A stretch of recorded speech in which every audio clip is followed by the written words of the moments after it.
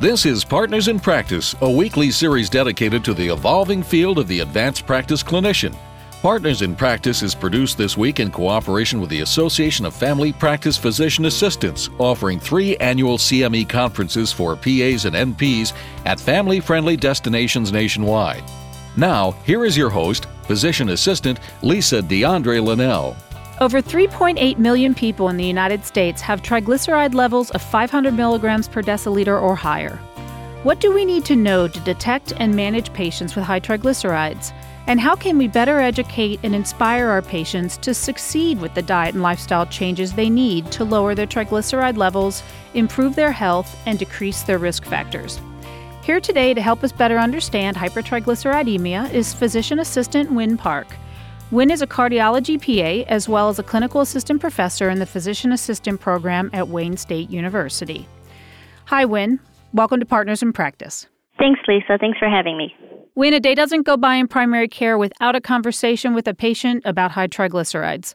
What is hypertriglyceridemia and why is it important? Well, the National Cholesterol Education Program classifies high triglycerides as any levels above or equal to 150 milligrams per deciliter. And it's important to manage because we can help to reduce the risk of coronary atherosclerosis and vascular events.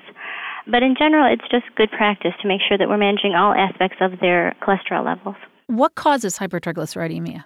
Well, we have primary and secondary causes of hypertriglyceridemia. Primary causes are genetic, and there are many different kinds of genetic abnormalities. And then the secondary causes are things like pregnancy, fatty liver disease. There may be metabolic dysfunction in terms of insulin resistance. Being overweight can contribute to hypertriglyceridemia as well. It's important to classify patients' actual lipid disorder. So what physical exam findings are we looking for, and what labs should be ordered? When it comes to physical exam findings, it is helpful to look for eruptive xanthomas, palmar and tuberous xanthomas, because those physical exam findings will help us to determine exactly what type of lipid disorder that they have. And these usually are related to the primary causes, more of the genetic abnormalities that can lead to lipid disorders. In terms of the labs that we should order, as a cardiology PA, I order just a standard fasting lipid profile because I can get most of my clues about what kind of lipid disorder they have just on their physical exam and the fasting lipid profile. And what questions should we be asking the patients if we're evaluating them for hypertriglyceridemia? Well, definitely we can't ignore family history because of the primary causes as I spoke of. But we can't also ignore the lifestyle issues. In terms of hypertriglyceridemia, the intake of alcohol can play a role. We need to be asking them about their carbohydrate intake and their exercise levels. The other thing we should ask for is any history of pancreatitis. Those are the main questions. The main things that most PAs would be asking about in general, but don't ignore the intake of alcohol.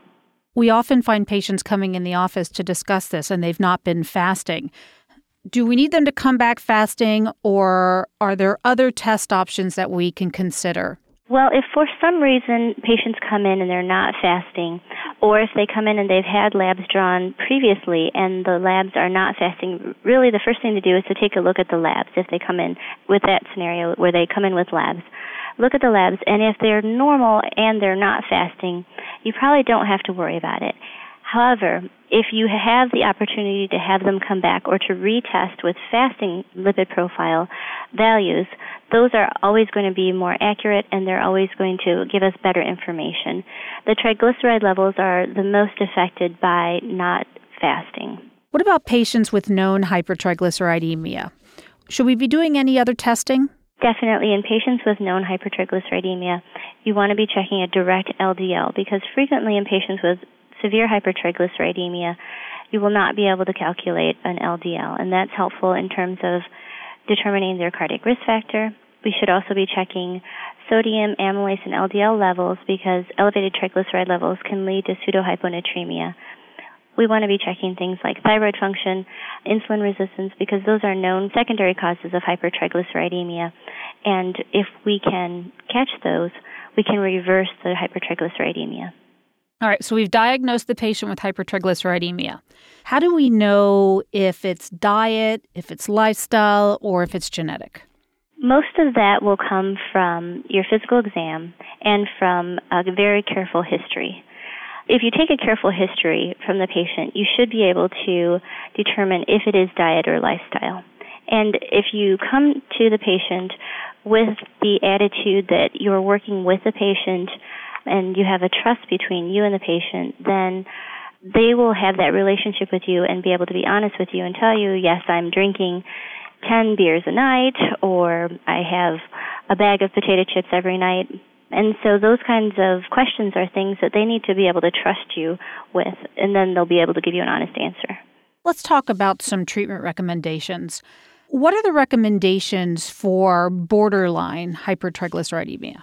Well, for borderline hypertriglyceridemia, and borderline is anywhere between 150 and 199 according to the NCEP ATP3 guidelines, we would recommend dietary changes, including decreasing their weight, increasing exercise. Most of them are therapeutic lifestyle changes. And what about severe hypertriglyceridemia? Severe hypertriglyceridemia is defined as triglyceride levels above 500 milligrams per deciliter. Those patients, according to the NCEP ATP3 guidelines, should be on fish oil therapy. They recommend prescription omega-3 fatty acids. If you're just joining us, you're listening to Partners in Practice on ReachMD XM160, the channel for medical professionals. I'm PA Lisa DeAndre Linnell, and I'm speaking with Physician Assistant Wynn Park, Clinical Associate Professor in the Physician Assistant Program at Wayne State University and a cardiology PA, and we're discussing hypertriglyceridemia. So, Wynn, what should we consider when deciding to add omega-3 fatty acids as an adjunct to diet and lifestyle changes for our patients? Definitely, you should consider whether or not they have prescription coverage, how compliant they will be, and you should definitely explain to them some of the side effects that are common with fish oil so that they're prepared for eructation. A lot of patients will complain of kind of a fishy taste, and that's the most common side effect. And if patients are prepared for that, and you can give them tips on how to avoid that, then you're more likely to have better compliance. Well, why prescription versus over-the-counter fish oil? It's not absolutely necessary to use prescription versus generic, but when it comes to convenience, patients are more likely to benefit from prescription and more likely to be compliant with prescription if they can afford it than they will be with generic. The cause of that is because we look at EPA and DHA levels within the fish oil tablets. That's really what we're looking for, the omega-3 fatty acids within these capsules. In generic tablets, the amount of EPA and DHA can vary, so it's very important for patients to be looking at the bottles, looking at the actual amounts of EPA and DHA. And it can be confusing for them because sometimes instead of the EPA and DHA levels, they'll be looking at the amount of fish oil within it, and that can be confusing for patients. What we recommend for patients who have severe hypertriglyceridemia, they need 4 grams daily of EPA and DHA. In order to get that level, they'll take 4 capsules of the prescription omega-3s. In some generics, in order to get that amount of EPA and DHA, it will take them 10 to 12 capsules. So you can see immediately, I have patients who don't want to take more than 2 pills a day. So to ask them to take 4 pills a day, which can be taken either, 4 at one time or 2 twice daily, if you tell them that they'll need to take 10 to 12 fish oil capsules a day in order to reach the therapeutic levels, you know that they're not going to be taking them and they're not going to be compliant. So what if the patient prefers just to change their eating habits and make lifestyle changes versus any fish oil supplements? What would you recommend they eat? And is it possible to get enough EPA and DHA to make a difference in their triglyceride level? I don't think that it is possible, and part of the reason why it's very difficult is because a lot of our fish has mercury. And so in order to get the amount of fish and EPA and DHA levels that they need, they would have to be eating substantial amounts of fish per week, which may increase their mercury intake. What about weight gain and fish oil? Well, in our overweight and our obese patients, we have to be very careful. Again, when you look at prescription versus the generic, in our prescription omega-3 fatty acids, they're approximately 11 kilocalories per tablet, which comes out to 44 in a day. In patients who are taking generic, they can be taking up to 100 kilocalories per day. Over a year, that's 36,500 calories per year. And so we have to be very careful that we're trying to lower their triglyceride levels without causing weight gain. Right, so now someone started therapeutic lifestyle change and they're taking their fish oil. How often should you monitor their lipid panel, and what results are you looking for? Well, when we start anybody on any type of antihyperlipidemic therapy, in our office, we recheck them every 6 to 8 weeks to begin with. And then after that, it's every 3 to 6 months. We expect that by 6 to 8 weeks and then at the 3-month level that their triglyceride levels will have dropped by 50%. This is commonly seen in the studies that have been done with prescription omega-3s, and this is more commonly seen in patients who have severe hypertriglyceridemia, which would be the only reason you would be recommending the omega-3 therapy in the first place. If you don't see a significant drop, we then recommend stopping therapy. And then what? What's the next step? Well, in most cases, you will see a drop, but if we don't see it, then we have nicotinic acid. A recent study in JAMA came out about fibrates, and there's no difference in terms of decreasing cardiovascular risk with fibrates, although you may see the drop in the triglyceride levels. So eventually it all comes down to what we tell all patients anyway, which is therapeutic lifestyle changes. And those are, as we said before, decreasing your weight, following a heart healthy diet, and increasing your exercise. What are some of your pearls on managing the side effects of fish oil? Well, one of the pearls in our office, we recommend that patients freeze their fish oil tablets. That not only helps to prolong the lifespan of the fish oil tablets, but there's less eructation with freezing the tablets, according to what patients have told us. Should you avoid fish oil in patients who are taking anticoagulants or have liver disease? It really depends on what type of liver disease that they have. We don't avoid fish oil in our patients taking anticoagulants, but we do continue to monitor INR levels, AST and ALT levels periodically, because omega-3 fatty acid intake can increase the ALT without increasing AST.